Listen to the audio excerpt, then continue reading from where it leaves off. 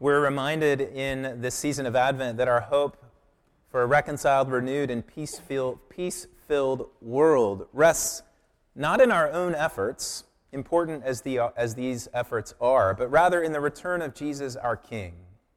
Because Jesus is coming back to right every wrong and to fix everything that's broken, we can take heart in a world where life is often disorienting and painful.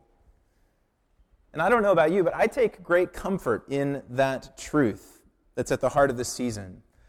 Mainly because I know that my own efforts in working toward God's justice and reconciliation and renewal of this world are fraught with failure, with half-heartedness, with self-interest, with misunderstanding, and with pride.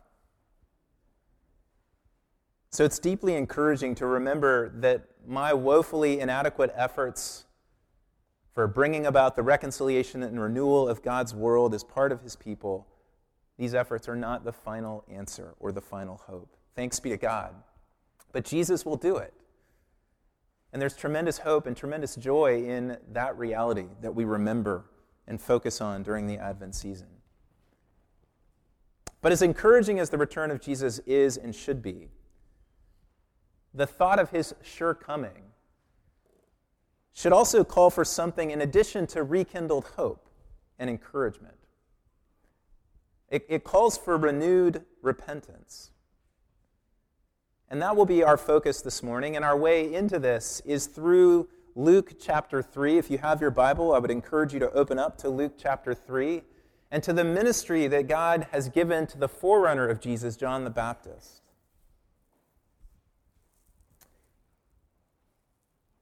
In verse 2, we read that the word of God came to John, the son of Zechariah, in the wilderness. So his ministry was coming out of a direct word that God had given to him. And what was the word? What was he doing? Verse 4. He was going around all the region around the Jordan and proclaiming a baptism of repentance for the forgiveness of sins. The herald, John, of the long-awaited salvation. So the quotation that comes right after this is Isaiah chapter 40, verses 3 through 5. These were very well-known words in the consciousness of the Jewish people in John's day. It was like, Fourscore and 7 years ago, or I pledge allegiance, or etc. These were words that resonated with a hope and a truth, not with the nationalism that I just expressed, but with hope and truth that God would come back. And God would do this great and final work that He was promising to do. So here's the one who's come to announce to the world that God's great salvation that we've been waiting for is going to come. And what does He have to say? He calls people to repentance. Why?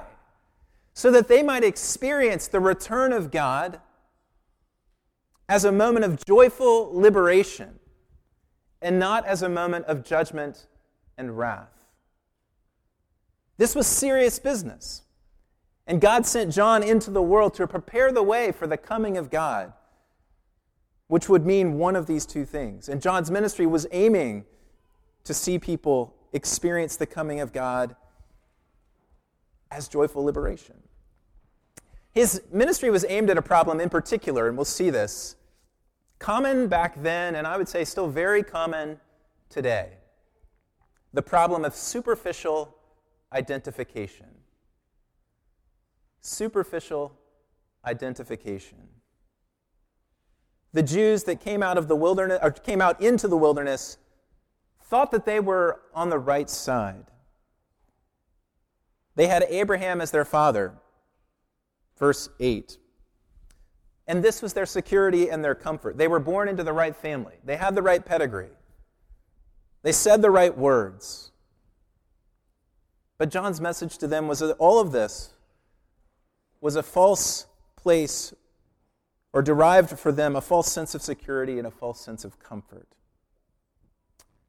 Their relation to God was only superficial. Jesus will later say something very similar, and this is a theme in His own ministry. We saw this in Mark 7 many weeks ago when He quotes Isaiah 29:13 and says, "This people honors me with their lips." They have the right words. They say the right things. Jeremiah 7, "The temple of the Lord, the temple of the Lord, the temple of the Lord." It's a beautiful moment when, or maybe it's not beautiful, it's a scary moment when Jeremiah the prophet is saying to the people of God, look, you're trusting in having all the right symbols and words and mantras, but your life, look at your life. This people honors me with their lips, but their heart is far from me. John, the prophet that he is, sees this immediately when they come out to him in the wilderness. And so the herald of salvation, look at his first words, verse 7. These are tough. These make us kind of squirm. You brood of vipers, who warned you to flee from the wrath to come? The point that John is making is this: your words and your pedigree may be right, but your lifestyle, the way that you live, your actions and your attitude toward others are not on the side of God. Rather, you're more like vipers, a brood of vipers. Now, John doesn't make the explicit connection to the serpent in Genesis 3, but it's hard not to hear that echo here, especially when we know the rest of the Gospels and the story that Jesus is telling, where in John 8 in particular, when the Jews say, look, our father is Abraham, and he says, no. Do you remember what he says? He says, no, your father is the devil. It's an extreme confrontation. And I think that confrontation is nascently present here with John's meeting of these people who come out to him in the wilderness. You are a brood of vipers, he says. You're not living like the children of Abraham that you give lip service to being, but rather you're working against the ways of God's life. You're colluding with death and evil and the powers of darkness. And in this state, with merely superficial identification, you are a tree that bears no fruit. Verse 9, even now, the axe is laid to the root of the trees. Every tree, therefore, that does not bear good fruit is cut down and thrown into the fire. What John is saying to this group of people that are coming out to him is that the coming of God will not be something that you experience as a moment of salvation and liberation as you are hoping falsely.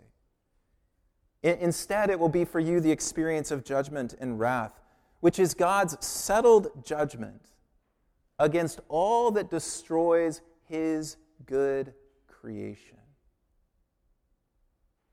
The wrath of God is the flip side of God's great love for his world. It is not capricious. It is not out of his control. But it is his settled disposition against the powers and all those who collude with those powers that wreak havoc in his world. And God's commitment to renewing the world and making all things new, his commitment entails that the world will be rid of those things that undermine his good purposes and will. So, what's the solution? We're just in the text. So what's the solution to this problem that John lays out to those coming out to him in the wilderness? It's clear in verse 8. Bear fruits, he says. Bear fruits in keeping with repentance. That is, demonstrate with your actions that your heart really has been changed. Authenticate the profession of your lips by the way of your life. Show deep transformation. Well, then the next question is, so what? All right, John, great, good answer. What then are the fruits that are in keeping with repentance? Repentance is changing one's mind. It's changing one's loyalties and allegiances. It's turning around. It's relinquishing one set of values and agenda for flourishing and embracing a different one, God's one. So fruits that are in keeping with repentance are a life and specific actions in that life that reflect the will and purposes and heart of God, the values of God and his kingdom. And that's exactly what we see. So we see John will answer this question for us in verses 10 through 14, in these three quick interactions with three groups of people. First the crowds, then the tax collectors, and then the soldiers. Verses 10 through 14. They all ask the exact same question. And I think this is an interesting question to wrestle with. What shall we do? What shall we do? That's repeated 3 times from each of these groups. They're not asking, what should we feel? what should we do? That is, what would it look like, John, for us to bear fruits that are in keeping with repentance?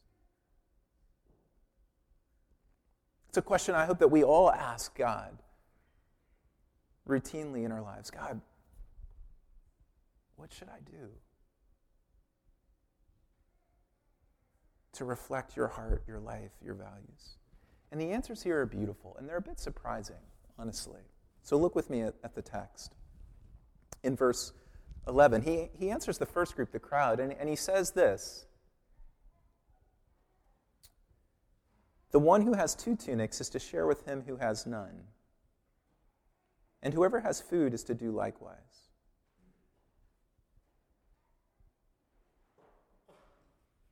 Simple. Be generous with what you have.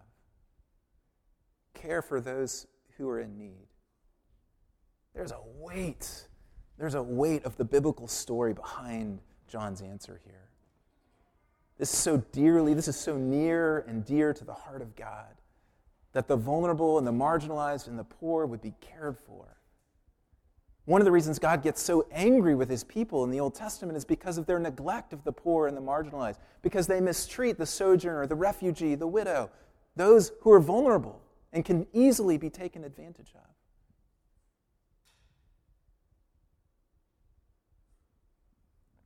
This is an act of justice. God is a God of justice. We too quickly associate generosity to those in need with just being an act of mercy, which in fact it is. But biblically understood, this is the right way that things are supposed to be. Those whom God has entrusted much to are to share with those that have little or none. And this is deeply a part of the heart of God and of his kingdom. The tax collectors ask the same question in verse 12. And look at his response in verse 13. Collect no more than you are authorized to do. Tax collectors were notorious for padding the bill and pocketing the extra. You owed Rome $15, the tax collector came to your house and took $20, and the $5 went into their pocket, and everybody knew it. They were a group of people that were known for taking advantage of their authority and their power and preying upon those who had no recourse. There was no real justice in the system. And so what does John say to them? He says, be just. Exercise your responsibilities, not for selfish gain, not taking advantage of those who are under your authority and your power, but collect only what you're supposed to collect. And no more.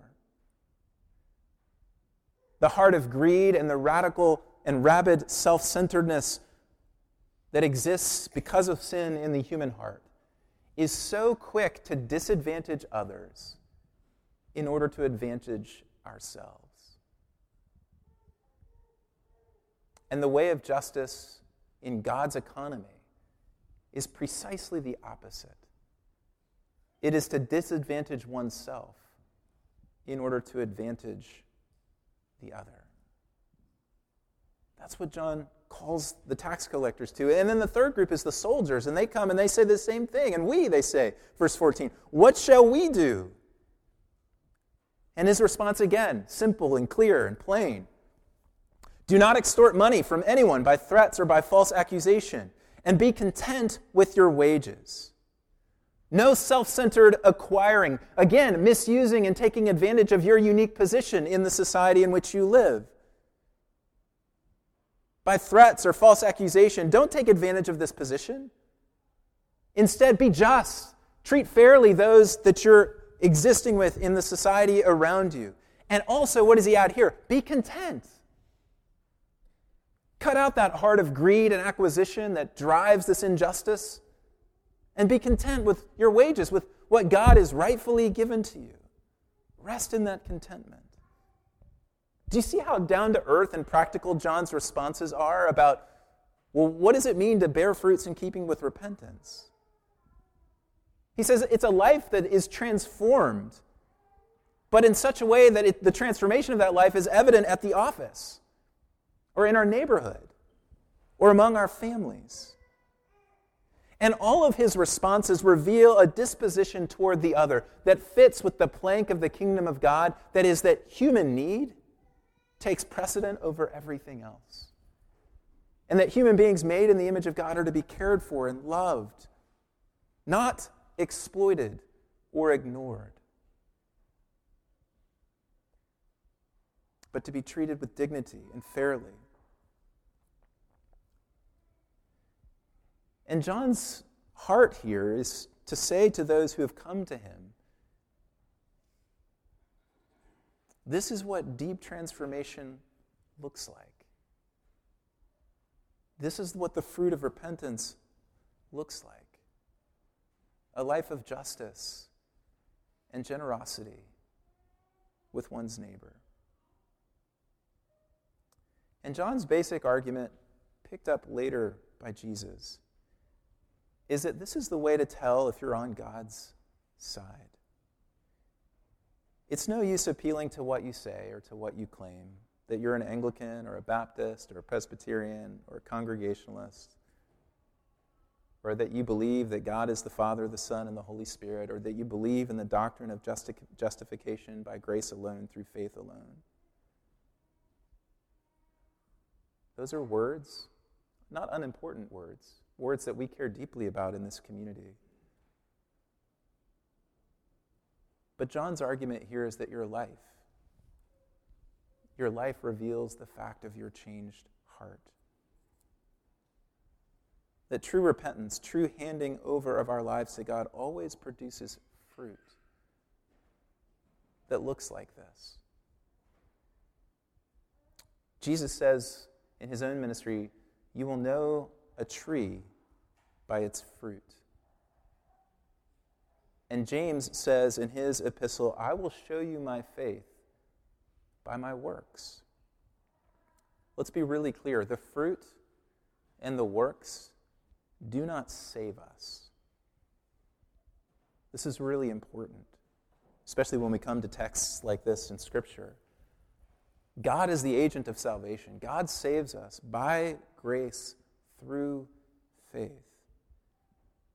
Our salvation is a sheer gift given to us by God and by his power that works on us, those who are woefully undeserving of his grace and mercy and forgiveness. And to this gift, we contribute nothing.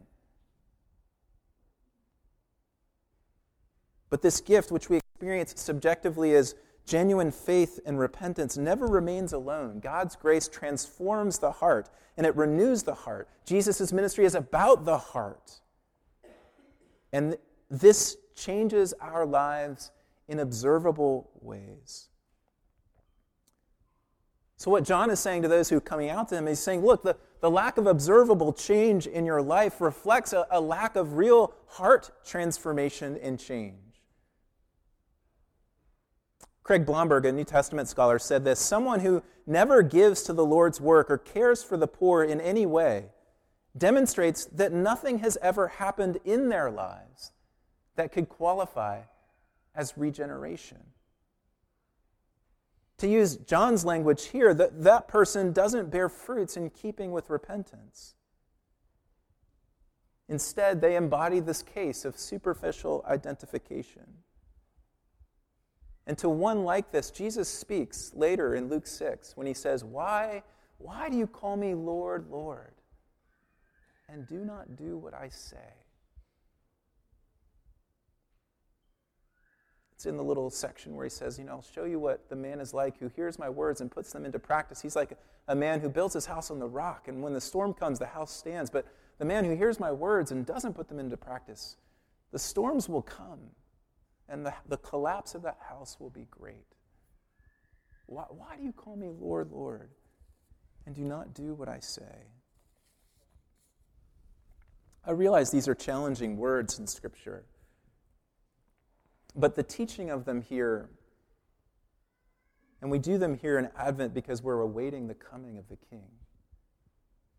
The teaching of John the Baptist is an invitation to us to consider our own lives. Yes, in fact, in more of a sobering way. And ask the question, do our lives reflect a superficial identification with Jesus? Or a deep transformation?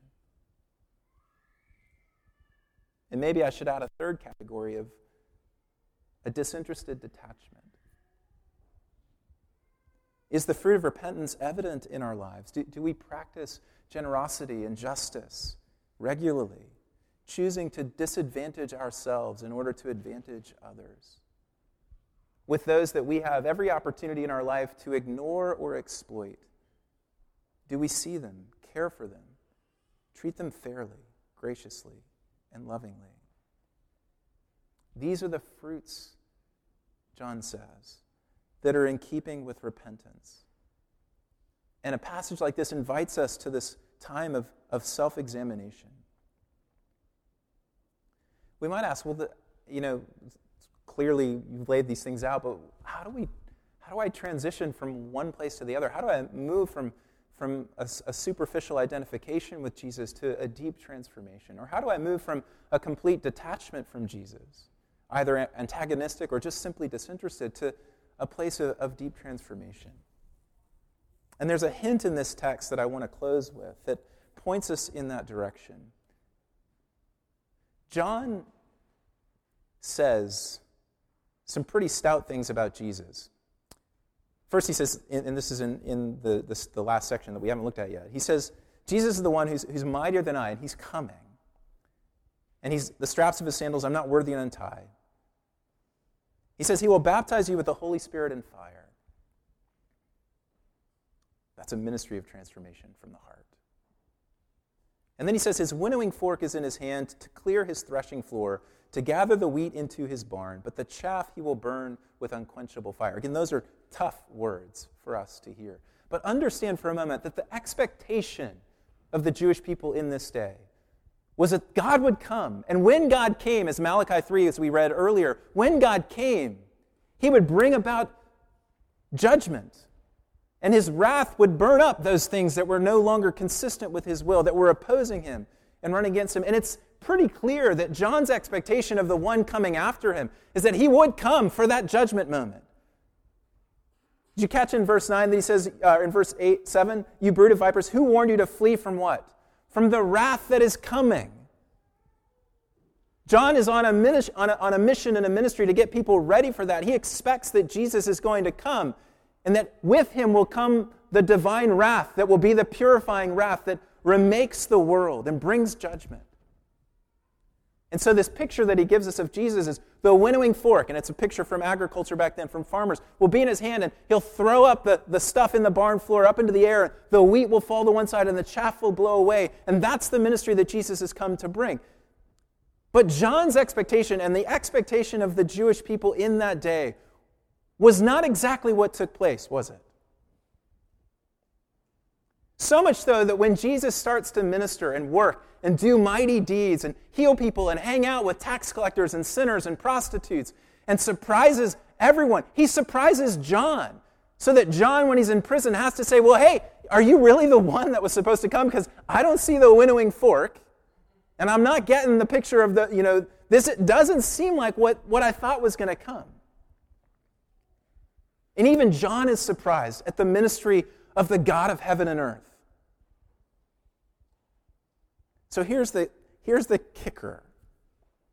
As we think about a renewal of our own repentance, as we think about moving from superficial identification to deeper and deeper transformation, it is recognizing that when Jesus came, wrath did come as well. But where did it fall?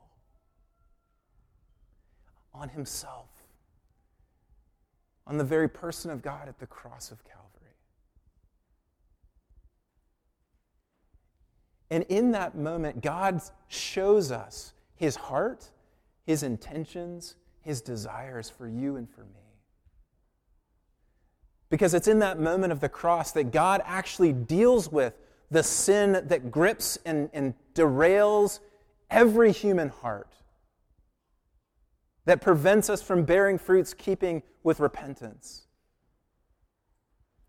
And God shows us that his intentions and his purposes are not a gleeful kind of judgment, But he takes that judgment upon himself in order to give us opportunity to come to him in repentance. And it's the character of God revealed in the ministry of his Son, Jesus, revealed in the climactic act of the death and resurrection of Jesus, that moves and inspires us to a deep and real repentance. Why do you want to come to God out of a place of maybe superficial identification or disinterested detachment? Why do you want to come to this God? Well, I guarantee you don't want to come to him because you just know about his wrath and his judgment. But you want to come to him because his wrath and judgment were poured out upon himself in order to open up an avenue, a way for you and me to embrace his great grace and love, to meet him, to encounter him, and to be transformed by him. The very ministry of Jesus reveals to us the heart of God to welcome those who deserved one thing, but were offered another. And we are sitting here now between the confusing time of Jesus' first advent. It confused John. It confused all the others who were waiting for that great and terrible day of the Lord. And that second advent, which Jesus will come back, and as we'll say in a moment, he will come back to judge both the living and the dead. We're sitting here in between those two comings. And God is saying, this is who I am. I'm a God of love and mercy and forgiveness and grace. Come to me, that your heart might be transformed. When we, and only when we see God in this way, the God of grace and love and forgiveness, creating a space and an opportunity for sinners like us to receive him, to come to him, it's only when we see that our lives begin to change from a superficial identification to a radical and deep transformation.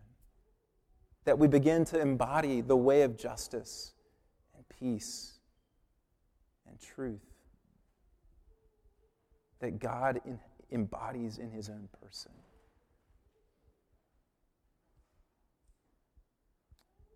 His great love is the motivator. His grace is the motivator that transforms us from one place to another. That's our great hope. And as you think about your own life in this question of, so where am I? The way for all of us to make this transition from disinterest or superficiality to deep transformation that God longs to bring is to dwell deeply upon the love of God in Christ, the grace of God in Christ, the forgiveness of God in Christ, that then moves and motivates us to truly turn, to truly repent, to truly hand over, and to bear fruits, to live the life of justice as his beloved. Let's pray.